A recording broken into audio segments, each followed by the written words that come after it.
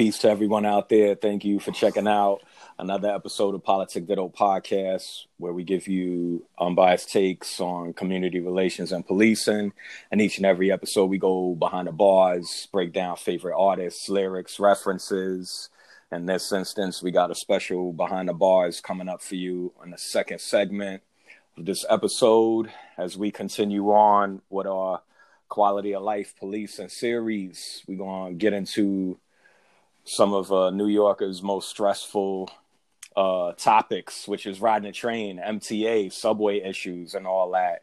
So, Dro, as a daily commuter that relies on the trains to go to work and to come home, to go home, let me ask you, in your opinion, how shitty is the service now as a whole? I'm talking about crime, the service, everything. Like what is it like for you riding the train every day right now in the city?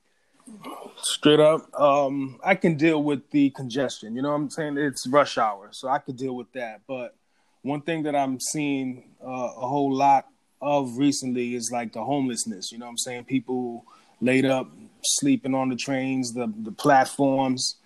And it's straight up and down. It's ugly.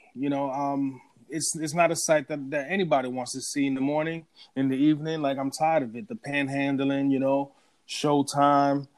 It's an annoyance, bro. Break down the showtime for these guys, man. Yeah. All right. So you mentioned, all right. So rush hour is what it is. You know what I mean? Like, right. I always hated being smushed on the train next to everybody, and standing up against the doors, and you turn to your right, you in someone's armpit. You turn to your left, you got a book bag mush in your grill, all that daily New York grind shit. But what compounds that and makes it even more stressful is definitely the homeless shit. I've been out of the city for 4 years, but I gotta say, I go up there twice a year to visit my family and my boys, all y'all, right? So my commute is like this when I land, right? I land in JFK. I take the air train to the E train, Jamaica, right? As soon as I get on that damn train, mad homeless people. It's out of control. Like, I just feel like, damn, I remember when the trains was crazy in the 80s, but homeless issue, just crime, graffiti, bombed out trains and all that. It almost feels like the same thing minus the graffiti problem. You know what I'm saying? Right. Like, I feel like the panhandling's out of control. I don't see transit cops the way I used to see them. No, you know what I'm saying? So, like, my thing is, y'all should know by now, all the listeners out there, I'm a stickler for quality of life issues, quality of life policing, which is the enforcement of small, low-level offenses with the ideal that it's going to prevent bigger crimes. So panhandling and subway issues are definitely quality of life problems that need to be addressed. And I'm telling you right now, in the last few years, I've been going home and riding the trains. I see it more than ever. I could tell you stories of me and Shorty on a train in Queens and shit, and like just straight up homeless people sprawled out on a bench, just whipping it out and peeing on the fucking floor in the car.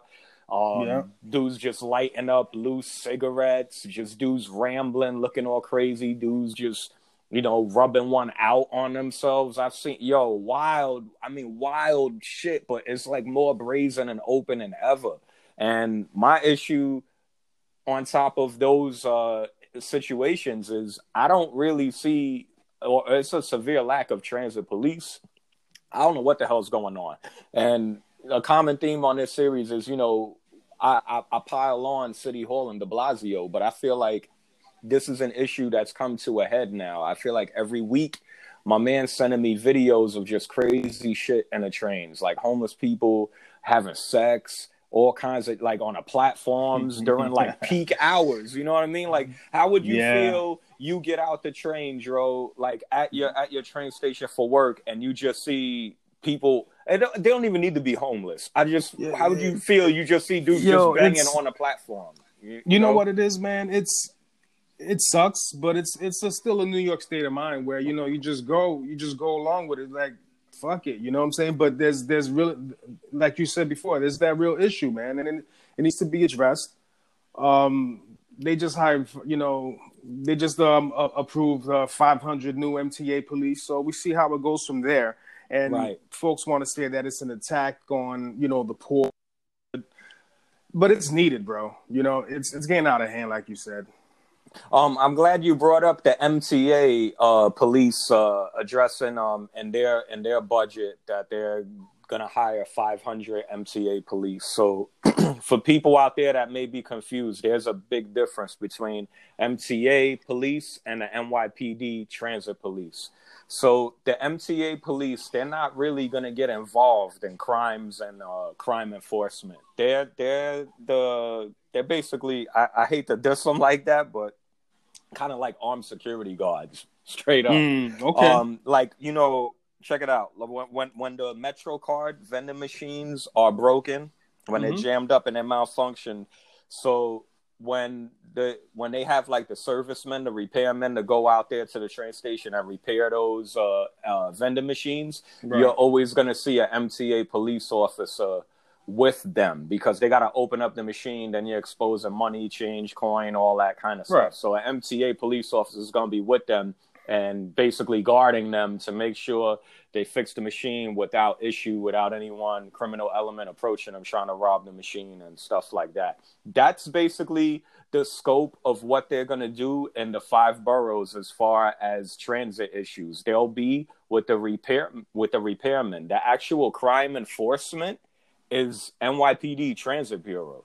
Now, how about the fare evasion part? Yeah. Like the influx of hiring 500 MTA cops had me confused. I think that's like a deeper political issue with like the governor beefing with the city hall in the city, because ultimately the trains and the transit system, that's state controlled.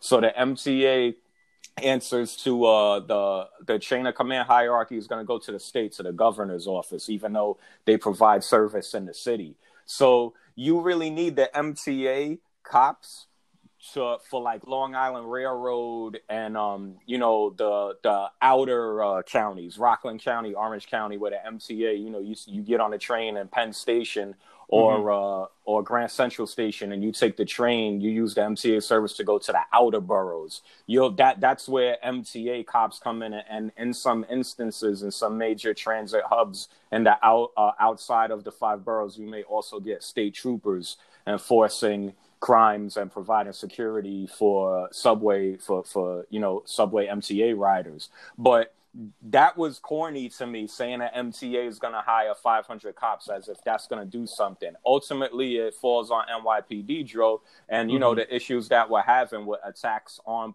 police and making everything out to be like a police brutality and racial profiling type issue is what has led to the explosion of quality of life issues, and you're seeing it more than ever in the subways right now. What you think about that? I mean, it's confusing because, talking to the regular folk like me, what I'm saying, who doesn't know the difference between the MTA and the NYPD all along, I thought it was all one. And thanks for that explanation. I really didn't know. So it is kind of corny, but I think it's got to be a step, so we got to see. I see where you're going with it. Just like more people, more uniforms is gonna, ultimately you see a uniform, you're thinking police, and for regular folk out there, regular citizens, they just want to see someone in uniform on a platform or know that they're in the station, chilling on the steps, just monitoring everything. Because that in itself, uniform presence is a crime deterrence. Right. So they're not. Are they there for fare evaders? Are they there for the subway swipers? I can't speak for MTA police, man. Like I said, from my experience, what I know, they basically are just there. They assist the track when it's track work, and you know, like you know, the trains station the train skips the subway stops, and then when you pass on like the express track, you see like the MTA workers, the repairmen on the tracks and stuff like that. You may see MTA police with them. Like I said, they there kind of like to protect the workers. Yeah, you ain't. My man, That's crazy. Never in my life, I have never even seen an MTA cop. And if you look closely, their patch is very different. Is different than an NYPD patch. I have never seen them run up and chase dudes in a station, intervene in fights and all that crazy shit. All those videos that you see, like dudes just fighting, and you know, you see the crazy cell phone video. That's all NYPD transit cops, NYPD in uniform and plain clothes. It's all NYPD. So you mentioned like subway swiping and stuff like that. So I want to really talk about that, because I think people don't realize how much of a problem that is and how it affects everyone that rides the subways and uses the subway system in the 5 boroughs. So let me talk about that for a minute. Okay. As recently as 2018, Dro, the MTA released a staggering report. I mean, the losses are just unbelievable. In 2018 alone, the losses were in excess of $500 million. $500 million. Dude, that's crazy. Chalk it up to whatever you want to call it. Hopping the train, walking under the turnstile, walking through the emergency gate. Every time someone does that, it contributes to losses of $500 million, $500 million as recently as 2018. Now, why am I bringing this up? Why is this an issue? Because let's say I'm going to use you, for example, Dro. You are working class citizen. You live in Spanish Harlem. You provide for your family, for little Josie, right? So, boom. Let's say you up late one night, whatever, you flipping channels, and you go to sleep. You didn't realize that when you go to work, you do your morning routine, you walk into your neighborhood train station, and you're like, oh, snap, damn, I forgot to reload my Metro card. I forgot to go to Chase, take money out so I can have cash on me to reload my Metro card. You didn't even go to the ATM. Just shit happens, you know what I mean? So you looking in your wallet, you're like, damn. Man, I changed out some cards. I don't even got my credit card. Yo, you're stuck. You know what I'm saying? It happens to everybody. You're just stuck, and you're like, damn, I don't know what to do. And then your man comes behind you, or you see him out the corner of your eye, and he goes, yo, son, give me like $2, $3, and I'm going to swipe you in. But what are you going to do? You know what I mean? You can't be late for work. You can't walk to work. You know what I mean? And you don't, let's say you only got like $5. That's not even enough for the cab. You stressed out. You know what I'm saying? So what are you going to do? Then to compound that situation, you look at the vending machine and it's out of service. It gives you that message. It gives you that stupid ass message that it's not accepting dollars, coins, or credit cards. The joint is completely broken. So you're going to do what everybody's done and slide your man $2 or $3 so he can swipe you in so you can go to work. Boom. And then you figure it out. It's $2.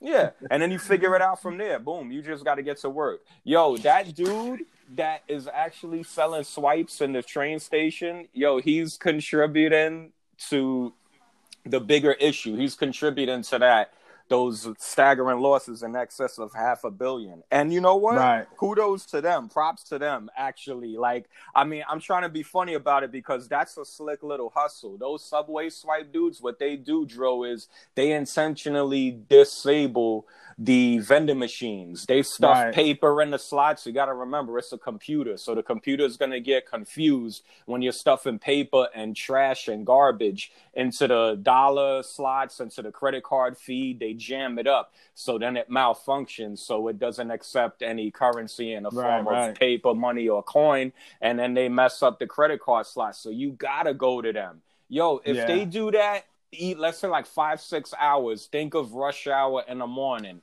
$2, $3 a swipe, whatever they're doing. Those dudes make hundreds of dollars in a day. And I know because when I was working in Transit District 1 in 2009, I actually apprehended, I arrested a few of those dudes. And I remember being a police officer in the street, working in a precinct, and quote unquote policing real crime.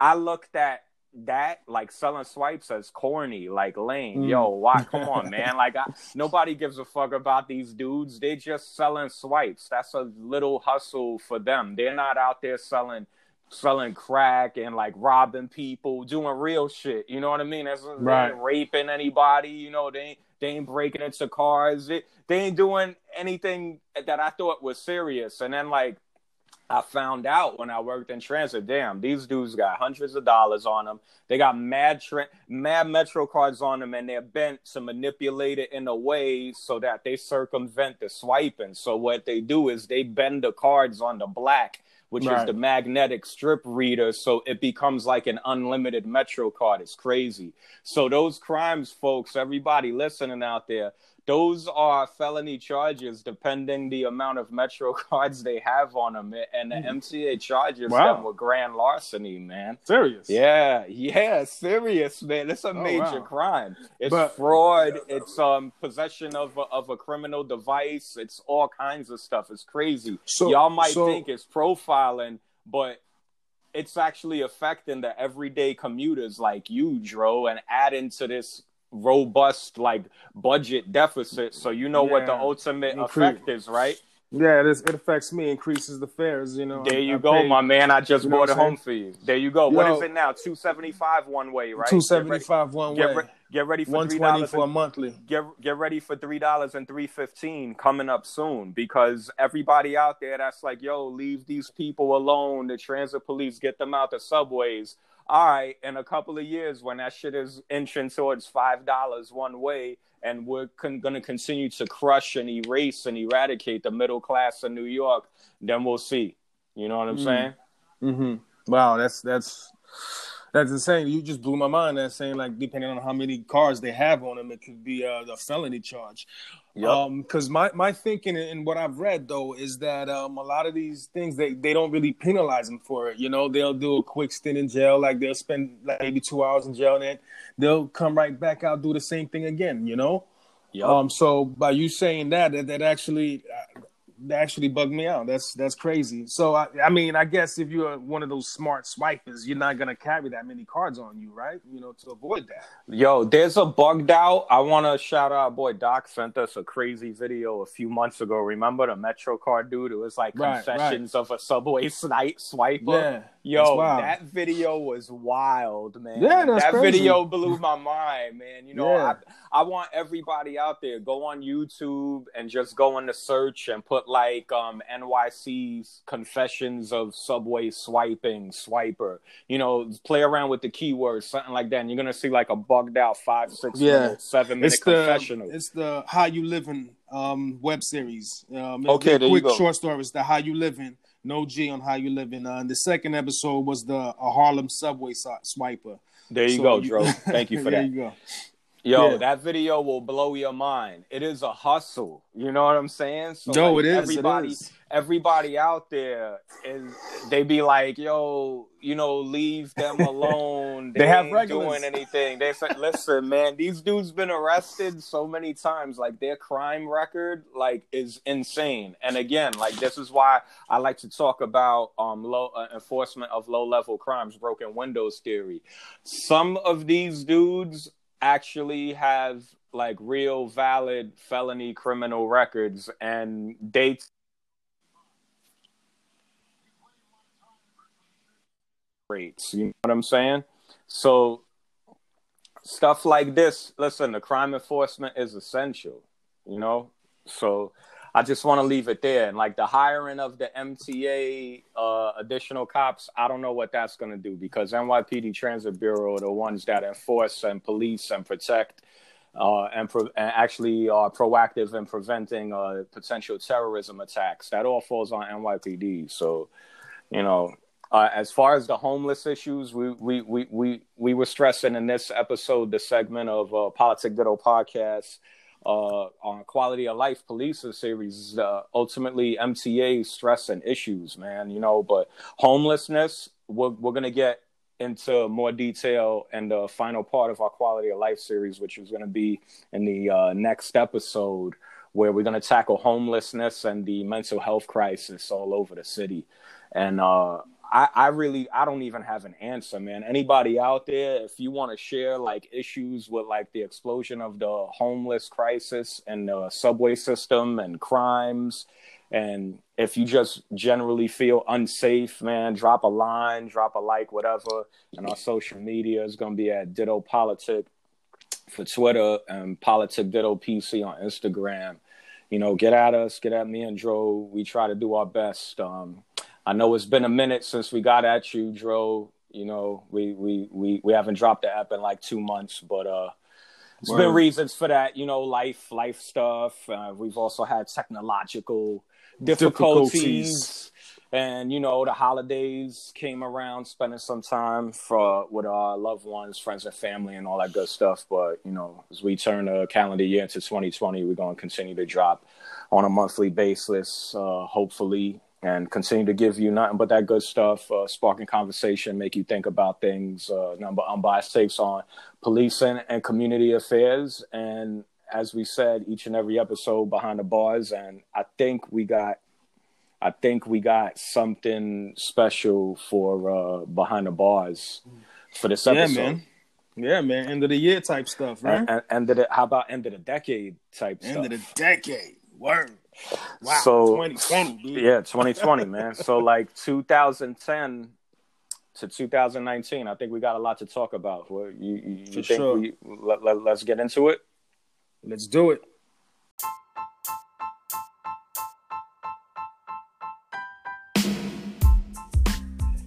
Yeah, Jay Field and Dro here, Politic Ditto podcast. We gonna take you on a special edition of Behind the Bars for this episode. We're gonna cover our personal picks for album of the year for the entire 2010s decade, 2010 to 2019. We're gonna go back and forth of our personal best albums of the year, hip-hop wise, and probably mention a few of our favorites for that year, honorable mentions. Yeah, man, it was a pretty bugged out decade for me, Dro, in my opinion. I think we saw the rise of some new crews, and, you know, we definitely needed that. This decade for me, ultimately, when I look back on it, is definitely going to be the explosion of, I mean, what do you want to call it? SoundCloud rap, mumble rap, whatever you want to call it. Trap rap. I mean, whatever you want to call it. Yeah. Who's to blame? Man, listen, this new decade, this new generation of kids, it's like my son's generation. My son is 20, and thankfully he has me as a father, and he inherited my genes. So my son definitely does the knowledge and is into lyrics and traditional 90s boom bap. Awesome. So shout out to my son for that, because if he was a fan of his current generation of hip hop, man, I would have felt sorry for him, because this shit is straight nonsense. You know, so no, it is. It's booty, man.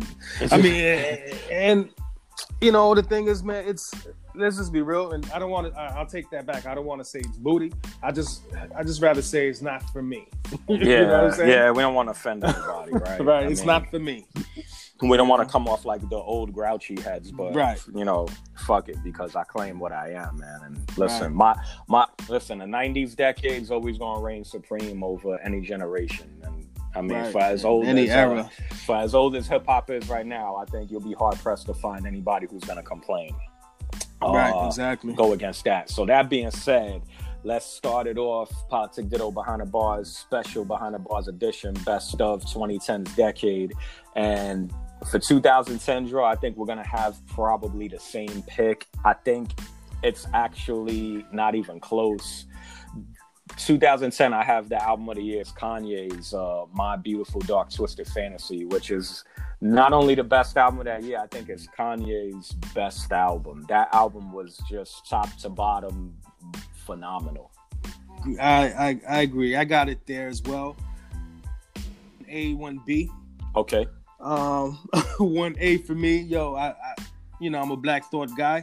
I'm a All Roots right. guy, man. I had the Roots How I Got Over on there as well, man. Like I really, really thoroughly enjoyed those two albums. Like those were on my, steadily on repeat for me.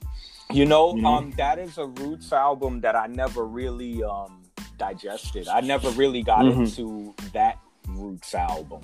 For me, peak Roots was the joint with what's the name of Things Fall Apart. That was the joint with Erykah Badu. Right. Yeah, that was peak Roots for me. And then after that, the album after that had Don't Say Nothing, that bugged out single where he was mumbling in the chorus. That was dope. Yeah. So I didn't really get into that Roots album, but thank you for bringing that up as one of your co picks for album of the year for 2010. Definitely, that's cool.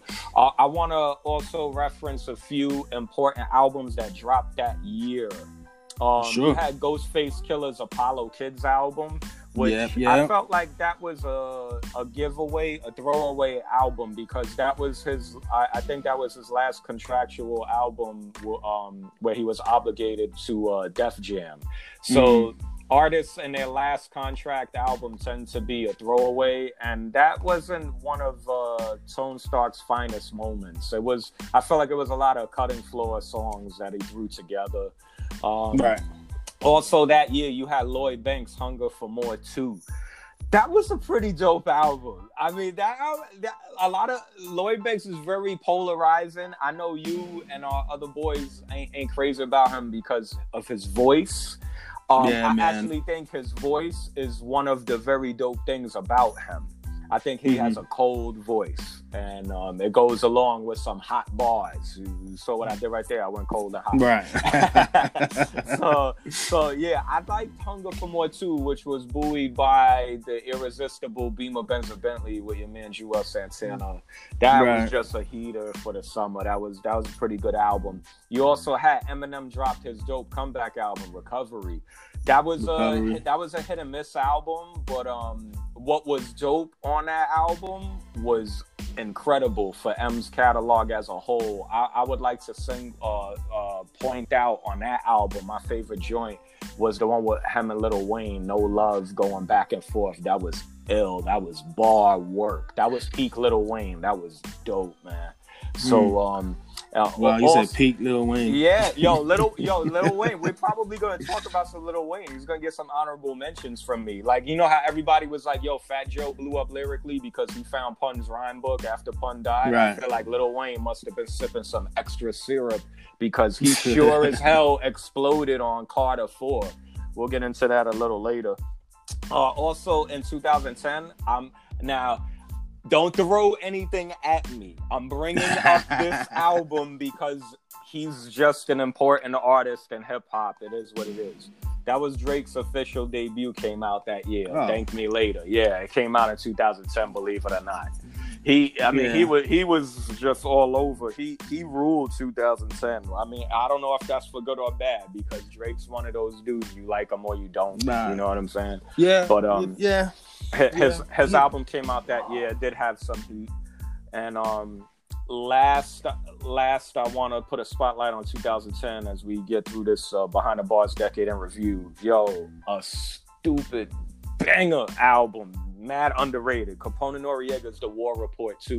Yo, to this day, that was that year? Yes. To this day, awesome. I still listen to songs from The War Report 2 in particular. I want to tell everybody out there, if you want to go back and review a dope album from 9 years ago, Capone Noriega, The War Report 2, one of the all-time dope sequel albums. Check out Scarface, Bodega Stories. The one that had the video with Imam Thug and Left Rack City. Right. That shit was bananas. The name of that song's escaping me too, man. That album just had fire on it, man. Yeah, I did dig that out.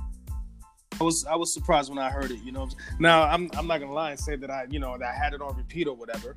Yeah, I remember when I was listening to it, I was pleasantly surprised. I'm like, okay, You know, they still got the chemistry. You know? that album was fire. Yeah, that was dope. All right, Yeah. so I got Kanye for 2010 album of the year. You do, as well as the Roots. And what Roots album was Right. that? What was the name of that Roots album? How I Got Over. How I Got Over. How I All right. Got I need Over. to go back and check on that. All right. Yeah, check it, man. I'm one of those people, man. I'm not gonna beat you in the head to try to make y'all like something, man. You know, it's just like, yo, just listen to it. You can never go wrong. You can never go wrong with Black Thought bars. Period. Right. That's how I see it. You know. All right, 2011. I have Kanye and Jay-Z Watch the Throne, man. That's what I got. I got Kanye and Jay Watch the Throne. I mean, that album delivered. I think that the expectations and the hype for that album were bananas, and I think they actually met the expectations. I mean, you had the party joints. I mean, niggas in Paris still lights up a dance floor, a club right now to this day. Yeah, they can still put it on repeat. Otis can still be on repeat to this day. That's a burner. Yeah. I mean, the intro with Frank Ocean is bananas. The production on the Wild.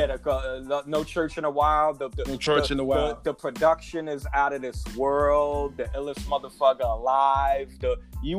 We can do a complete behind the bars with just that. Watch the Throne. That album is phenomenal. that album's bananas, man. So for me, that was clearly what do you got? Yo, I got one that probably nobody is gonna mention. I know somebody that our crew enjoys listening to, man. All right, before you I got put onto it late. I don't want to get if it's what I'm thinking. It's actually, if Watch the Throne didn't come out, this was gonna be my album of the year. I wonder if you're gonna say what I'm thinking. So go ahead. What is? Go ahead. I'm gonna go with Illmatic, bro. Oh, Elzhi. Oh, yeah, that's bro. An ill surprise, man. Yo, tell everybody out there about Elzhi. Tell who Elzhi is. Elzhi, he's a Detroit rapper, a former member of Slum Village. Elzhi, spelled Elzhi. He is criminally slept on as a lyricist. And I think it's just now he's hitting the peak where people are starting to mention his name. You know, Illmatic was just an ode to, it's a remake of Nas's, classic Illmatic, 1994. He did it with a live band called Will Sessions. And to be honest, man, like when I got put onto that late, it came out in 11. I probably heard it in 2013. Dude, when I heard it, I was blown away. I was like, yeah, who's this, And I was trying to look up to see interviews of Nas to see if Nas, heard about it, what he thinks about it. But he didn't even know about it. Elzhi, everybody out there, is heavy bar work. Detroit has some serious street MCs. Yeah. He's just one of them. I also want to highlight out of Detroit, Guilty, Simpson, and Black Milk. Guilty. Now I'm coming out of left field on that ass right now. I wasn't thinking of Illmatic, but what I actually had as my co-album of the year for 11 was Random Acts. Random Acts. Okay. Sean Price, Sean P. Right. Guilty, Sean Simpson, and Black Milk dropped a crazy hip-hop, street-hop album via Duck Down Records.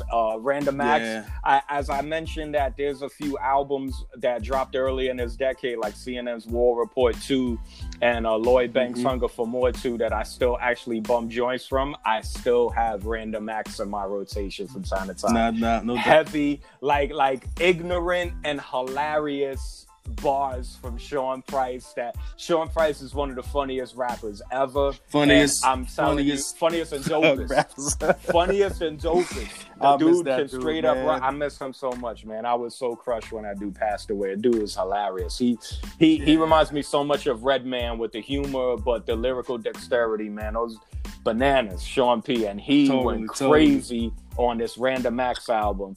Also want to highlight a few other albums that dropped in 11. Raekwon's dope follow-up to his Cuban Links 2 album was Shaolin versus Wu-Tang. Check for a dope collaboration with Nas, Rich and Black on that album, as well as some sneaky, cool, good production from Alchemist.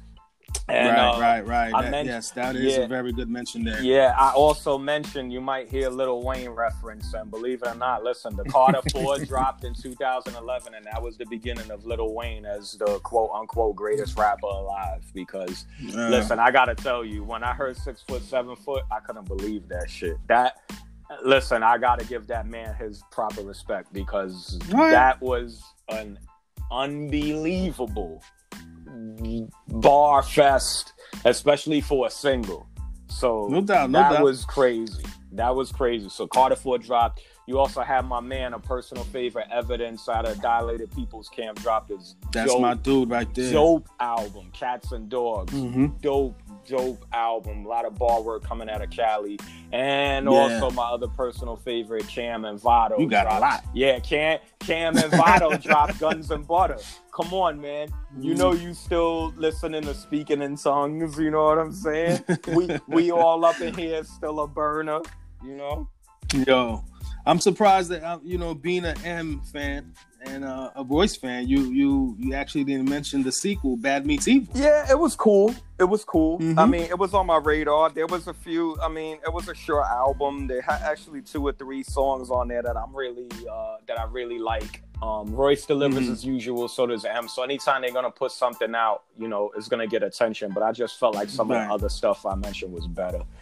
So, okay. All right. With that said, let's segue into 2012. What you got as your album of the year for 2012, Drew? What I got for 2012, I mean, I think undoubtedly, unquestionably, you got to go with Good Kid, Mad City, Kendrick Lamar. I agree. That's my pick too. And I'm not a big Kendrick Lamar fan. That album is incredible. Anybody who is unfamiliar with Good Kid, Mad City, because Kendrick Lamar definitely blew up way more. His second album dropped a few years later, To Pimp a Butterfly. But Good Kid, Mad City, when it came out in 2012, was shocking good. It was unbelievable. Yeah. It's like a movie. I think that's actually his second album. First one is Section 80. I don't know. Yeah. Mixtape or whatever. There's a controversy with that, with people who say that was a street album or a mixtape. It doesn't count. So you can probably say this is his first major label. I would say that. Good Kid, Mad City. The actual title cut featuring MC8 is my favorite joint on the album. I like when the beat changes, but I think Kendrick murked his first verse. Is nothing but rewind worthy lyrics on this album. If you're a fan of that, definitely a curveball coming out of the gang rap infested culture of Compton too. Definitely, I agree with you. But I also want to mention very well. Yes, I also want to mention Nas dropped a really great album, Life is Good, in 2012. That was definitely one of my favorite albums of that year. That this was the kind of the rebirth of Nas and a mature level, talking about life issues. This is coming off of his highly publicized divorce with Khalees. And you hear the references all over his album. The introduction for Life is Good is incredible. I will reference some of his lyrics right now because of some of my personal favorite Nas lyrics. The introduction, the name of it is actually No Introduction. I actually referenced this song on our first ever episode of Behind the Bars. Back in our first episode, Pod Sick Ditto podcast. He closes out, the beat is incredible. And he closes out the intro song for Life is Good with the craziest things already happened to me. So either you're going to be laughing at me or you're laughing with me. And I feel like those are life bars. I feel like that's actually a meme. That should be a meme. That should be like something that you see when you scroll on Instagram. You know, people be posting stuff in quotes. That's something that is poignant. You know what I mean? That's important. He was definitely voicing, what he was going through in a moment. People picking sides, as what happens in a divorce. I'm somebody who's been through that. I can relate very well to the mature Nas, and just reinforces my stance of why he's my favorite MC ever. So I actually want to give shine to him for 2012 also. Another album, one of my personal guys that y'all in the crew always take shots at me. Listen, Rock Marciano dropped Reloaded in 2012. Shit is bananas. I don't take shots at you for Rock Marcy. Yeah. I like Rock Marcy. I do like him. Because, some of our boys be like, I'm somebody that I'm a voice guy. I like MCs, like if your voice is different and distinct and you got that slow flow, yo, right. I'ma love you. Like, it's not a coincidence that some of my favorite rappers are Rock Marciano, Evidence, Lloyd Banks, early Snoop Dogg, Guru. Yo, these are dudes that all have a distinct voice and a slow flow in common. You know what I mean? So I hear you. I mean, you hear me the way I talk. I have a distinct voice, and I tend to talk slow. I think it was Ethan that I kind of dissed us, because I remember one time in the chat I was like, "Yo, how about how y'all like Rock Marcy?" I remember you saying you love him, and I remember Ethan going, he wasn't too familiar, but it is what it is, man. Yeah, I wanted to jump all over him for that. Listen, y'all out there for 2012 album, you need to go listen to Rock Marciano Reloaded. Shit is serious. Street work, bar work, beats, samples along the guy definitely had an influence, and some cats we're going to talk about a little later. Also important that came out that year, one of Game's more controversial albums, Jesus Piece, came out. It's one of my personal favorite Game albums. I think the production is incredible on that album. And he was definitely spitting on that. Sean Price's last album before he passed away, Mike Tyson, hilarious. Just look, we talked about him for 2011 also. Sean Price always delivers the goods. Alchemist continued with a dope series of Russian Roulette.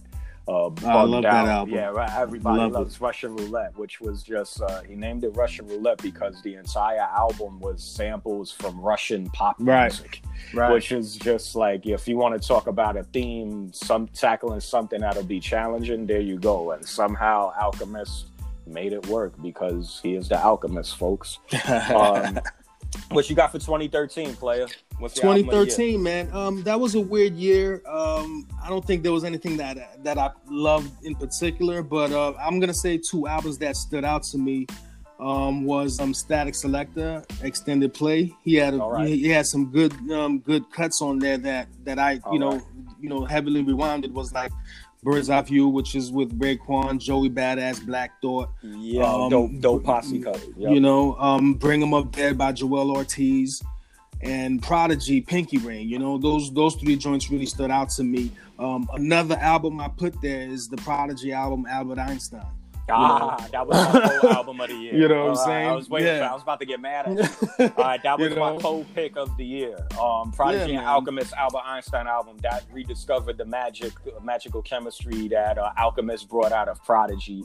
When Prodigy wasn't killing Havoc beats as he did for most of his career, I think that like his other tag team partner, him and Alchemist, is always magic together. That's definitely a dope album. And if this album didn't come out, it probably would have been my album of the year. But unfortunately, Pusha T dropped the incredible My Name Is My Name. That album is fucking bananas. It is some of the most insane Kanye beats that he's ever given somebody. I dare anybody to challenge me. If your neck is not in a brace after you listen to Numbers on the Board, you must have no funk ear. Like, I don't know, man. As soon as the beat for Numbers on the Board comes on, you're making an ugly face and your head is just bobbing hard. That shit is stupid. And that album is incredible. He has a dope collaboration on that album with Kendrick Lamar. That is a dope Pusha T album. After you finish hearing that album, you're going to think that you were part of his cocaine trafficking crew because that's what Pusha T does. Let's move on. We're against the clock right now. 2014, I think we're going to have this. Nope. All right, I'm looking at what I got for 2014. It's probably going to be a surprise. You want me to go first? You go first. You go first. Yo, my album of the year for 2014 is Sky Zoo and Torre's Barrel Brothers album. Okay. That is a straight New York boom bap classic. Totally. Bar for bar, verse for verse over neck snapping New York production. No doubt. I don't want to say. I don't want to say you caught me off guard with that, but that definitely is a good pick. I've got put onto that a lot later. Actually, you put me onto it. Definitely enjoyable. I recommend everybody to go back and listen to that. You know what I'm saying? If you think something is missing in hip hop right now, ain't nothing wrong with going back. You know, that's what you got to do, man. Music is forever, B. That's right. So what you got? Well, in 2014, I had Prime. DJ I had Royce. I had that. I had it. And you know how hard it was for me to not pick that? Right.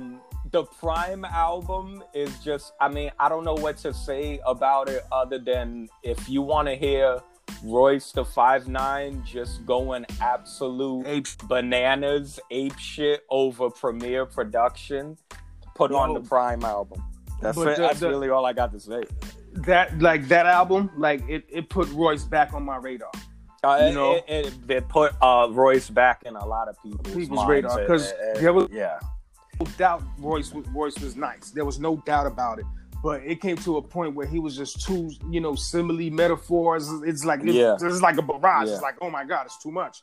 You know what I'm saying? Sure. And then right here, I think he controlled it. And another part to that is Premier. You know what I'm saying? What's been the knock on Premier for the longest? Like all of this stuff sounds the same. All right? His stuff sounds the same. Yeah. This one right here, I think he outdid any production he's done in the past. Oh, like he just went bananas on there. Because he picked one artist who he sampled from. He wasn't all over the place. It was just one artist's work. Right. And it was well crafted. You know, I can't say the same thing was like that for Prime 2. Still a good album. Yeah. But Prime 1 was incredible. Also in 2014, I want to highlight personal favorites. Evidence that Alchemist came together for their Step Brothers Lord Step Into album that I still go back and reference from time to time. Just a dope hip hop album. There's nothing more you could say about Cali Life, Bars and Beats. Right, that's it. So 2014 was pretty dope, man. But, I want to mention one more for 2014. Go ahead. Who you got for 2014? I'm a Queens dude. I enjoyed that last Mobb Deep album, the infamous Mobb Deep. Yeah, you know what? I had that written down too. I did. I really enjoyed that album, bro. You know, P is one of my all-time favorites. Yeah, come on. Yeah, but you know what I'm saying? Like, no matter how much we really dig Mobb Deep, they kind of fell off a little bit, right? Yeah, they did. Not a little bit. They did. You know what I'm saying? And to hear that album, like, come on, man, that was a great comeback, B. It was a few good songs on that album that was a callback to Mobb Deep and their prime. Pun intended. Yeah, man. All right. 2015, I'm excited. You know why? Was that's the beginning of your run. Yeah, boy. Yeah, see, that's why you my man. That's why we do this together. Behind the bars, this is what it is. That review, and you hear the excitement in my voice. Let me go first. Let me go first. You know what I'm saying? I don't want to get muddied out by your fucking excitement and shit. I got documentary 2 from The Game. That's dope because I highlighted that as my honorable mention. I always felt Game could rhyme, man. Aside from his name calling and all that stuff, man, that dude can flat out rhyme. And there's a lot of people don't dig him for it, man. Dude can flat out rap, man. He could get gangster with it. He could get rappy with it. He's a dope MC. That's really just it. I'm glad that you said that about Game and you're giving him his props because on my notes, I actually wrote down the same thing. But when I think about Game, people get all caught up in he excessive name drops and reference. He's a dick rider. My man, that dude can flat out, the way you said it, he could just flat out rap. With the best of them. I actually said that on a Twitter thread with some cats that I regularly interact with on Twitter. Right. Game can flat out rap. That's it.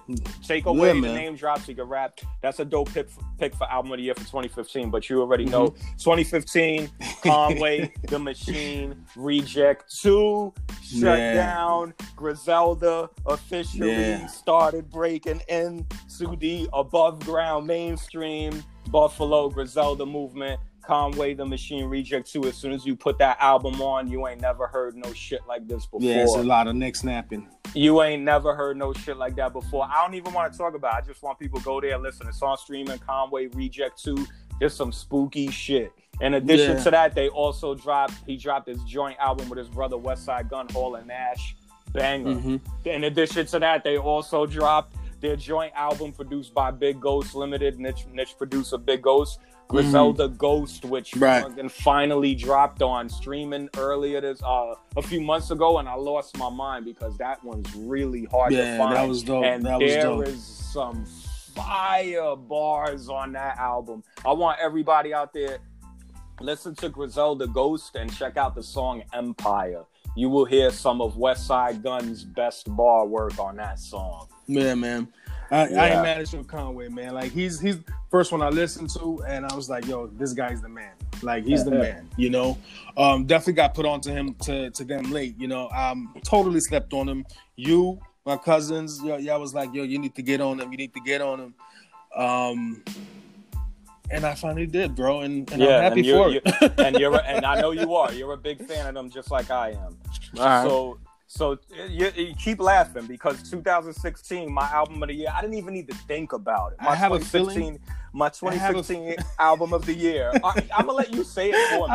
What's my album of the year? I have a feeling it's from here on until 2019, bro. I have a feeling it's just Griselda for you, bro.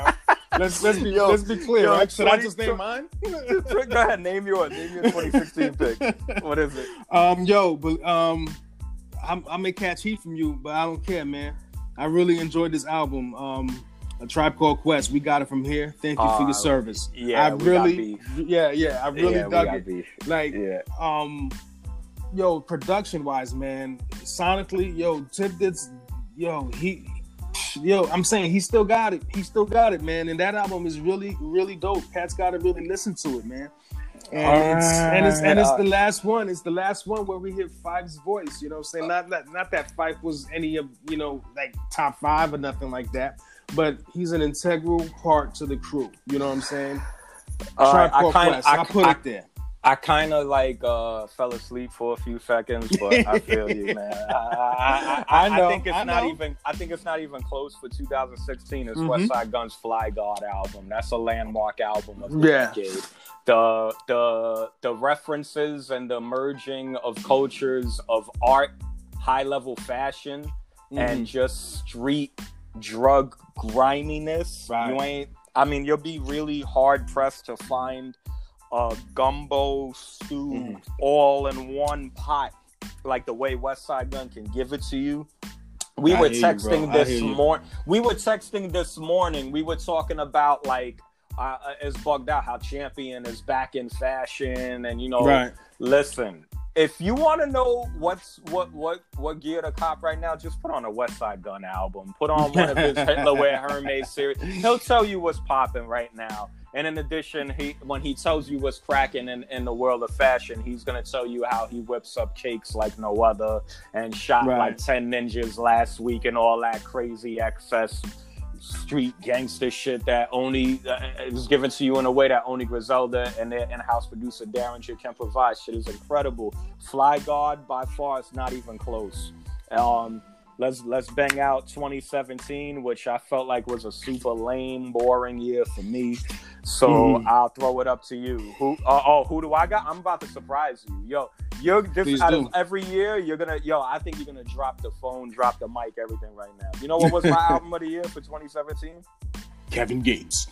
Oh hell no! Oh my god! It was Kendrick Lamar. Damn. Serious? Yeah, man. Yeah.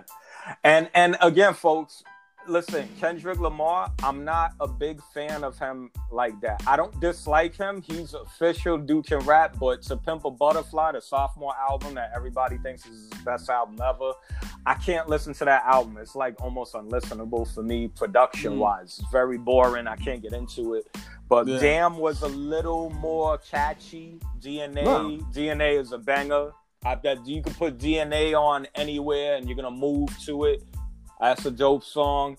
He had a lot of heat on that album. He actually has a song that's produced by Alchemist on that album. Yeah, it's my least favorite. It's my least favorite of his, man. No, my least favorite of his is To Pimp a Butterfly by far. So Damn was a little catchy. That was my pick for 2017 in an otherwise lame year. You had some joints I just want to reference real quick before you get into yours. Fabulous and Jada Kiss should have been the album of the year for Friday on Elm Street. Yeah. I feel like that album started off strong. It was top heavy and then it petered out towards the end. I was a little disappointed with that. Rock Marcy dropped another dope series with Rosebud's Revenge, but you know, he's a niche pick. He's tough for people to listen to due to the slow flow. Raekwon rebounded with a pretty dope solo album. The Wild was pretty good. It's pretty good. It's pretty good. I'm not gonna say it's very dope for Mikey range. It was like 3.5. It was cool. Your boy, your old Droog. That's right. That's who I got. That's who you got. That's who you got. Hell yeah. That's who I got. That's who you got. Yeah, you know me. So you got Pax. I got Pax, bro. Pax is my album. Tell everybody a little bit about who your old Droog is with his weird ass name. No doubt, man. The dude does have a weird name, man. He came on the scene, I want to say around 2015, 2014. Everybody thought he sounded like Nas. Some other people felt like he sounded like MF Doom. Yep. And nobody knew exactly what he looked. Some people actually thought it was Nas, alter ego. And he finally did a show. I believe it was in what's that place that closed down in Times Square? BB King's. BB King. Oh yeah, BB that King's. was coming out. Yeah, that's right. That was coming out. So like, it seemed like Cass was surprised, man. So he actually re-released his first CD. It's in the back of my head right now. I can't recall it. Dude is from Brooklyn, New York, Coney Island. You know what I'm saying? Yep. By way of Russia. And dude can flat out rap, man. He can flat out rhyme. I'll give him props. You know what I'm saying? He's not my cup of tea though. He just doesn't do it for me. He's crazy with the. He's mad witty, and he producer wise, he runs with the guys you mentioned. He got Damager, he got Alchemist.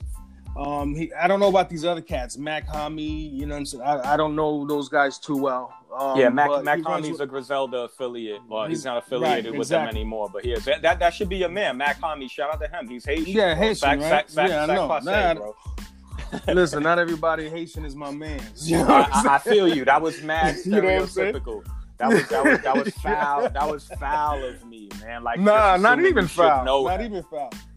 No, the thing is, because I don't like whenever I hear him, he doesn't, entice me to want to listen more. He just doesn't.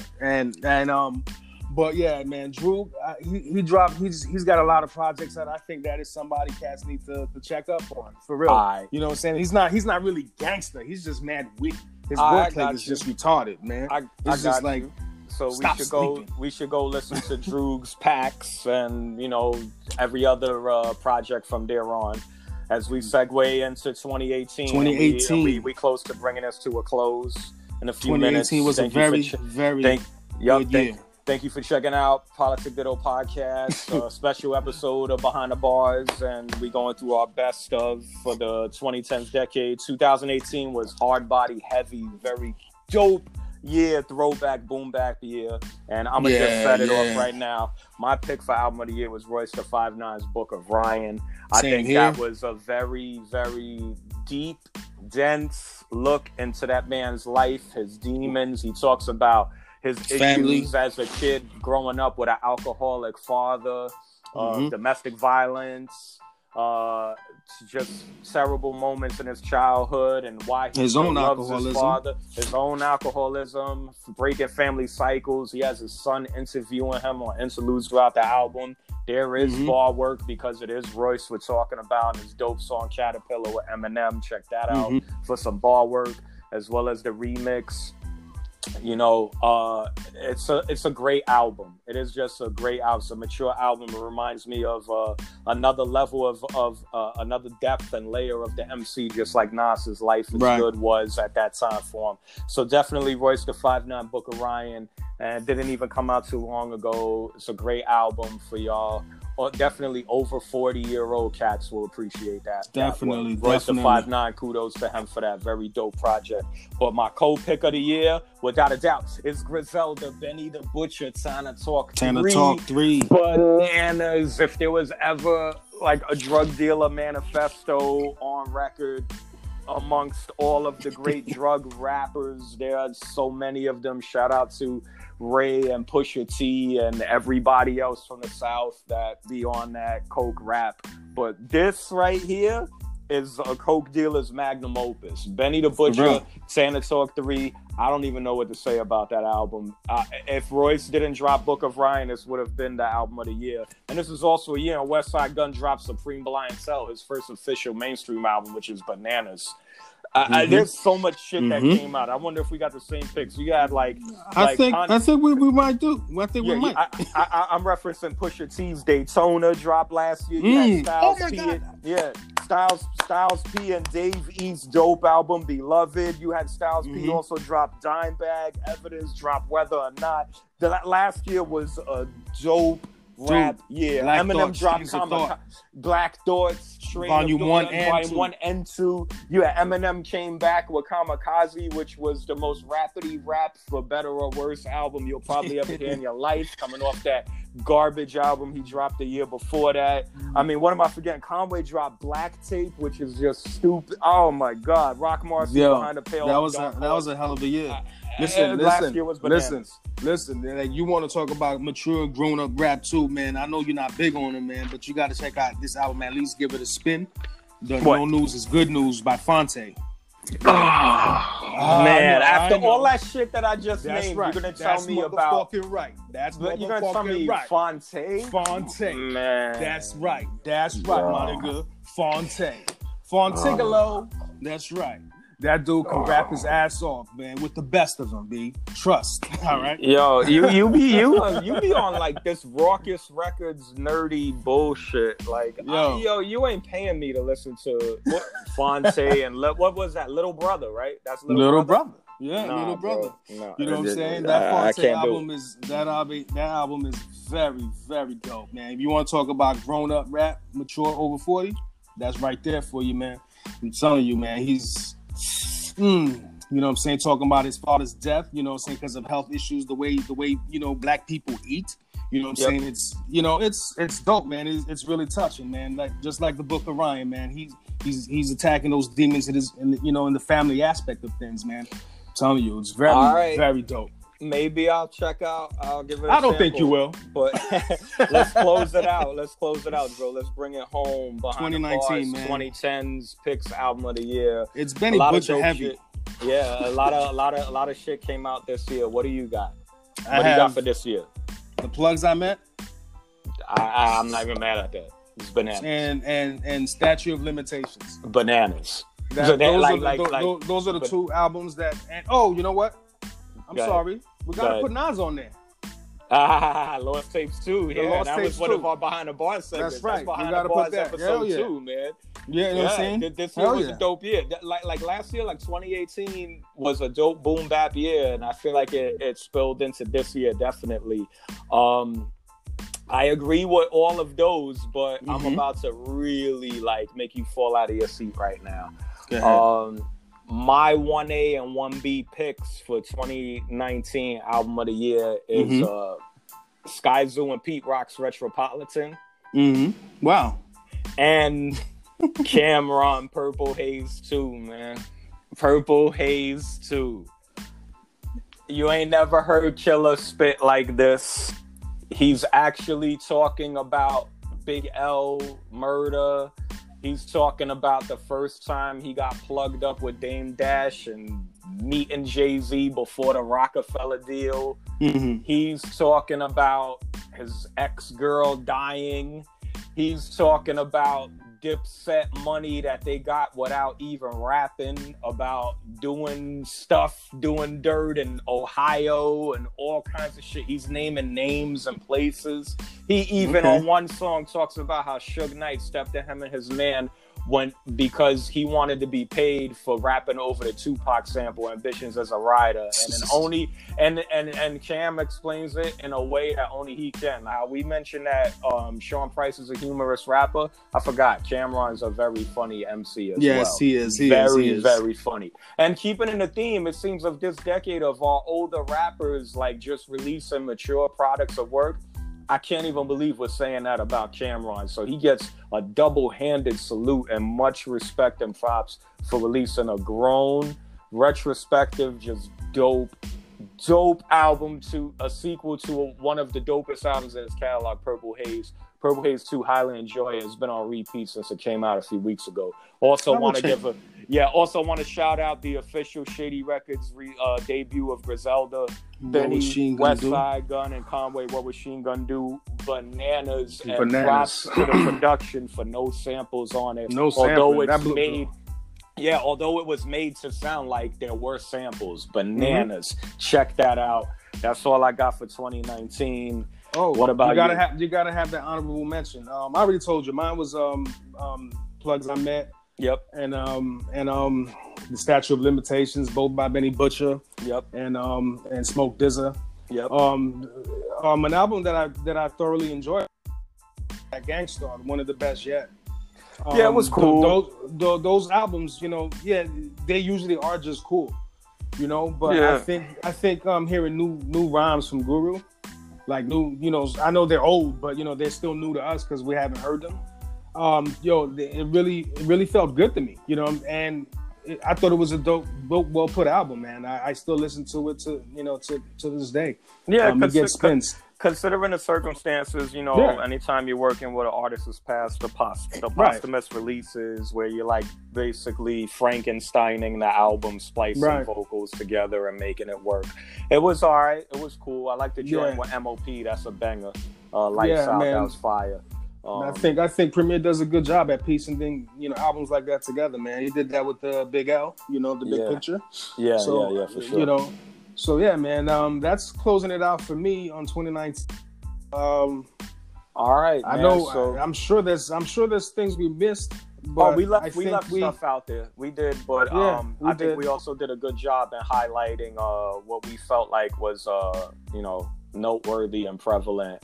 All intents and purposes, we're highlighting bars and boom bap because that's our forte, and we trying to give shine on that. Yeah, we trying to give shine on that for every episode of Behind the Bars. Yeah, man. So sorry, guys like YBN Corday, Young Gunna. I'm sorry, folks. If that's what you're looking for, this is not the show for you. This is not the program for you at all, man. Like, tune out. You know what I'm saying? If you want some bar work and get them put on to old stuff, man, we're your guys for that job. So straight up. So Jay, what's up?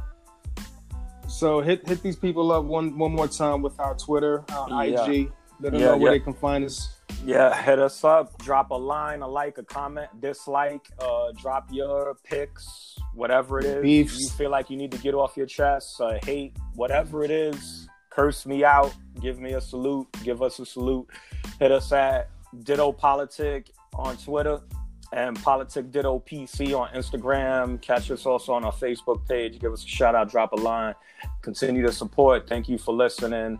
Catch y'all on the next episode, Quality of Life Policing Part 3, Homelessness and a Mental Health Crisis up at NYC, and a return to form of Behind the Bars, where we are going to cover, I'm not going to tell you, you need to wait for that episode.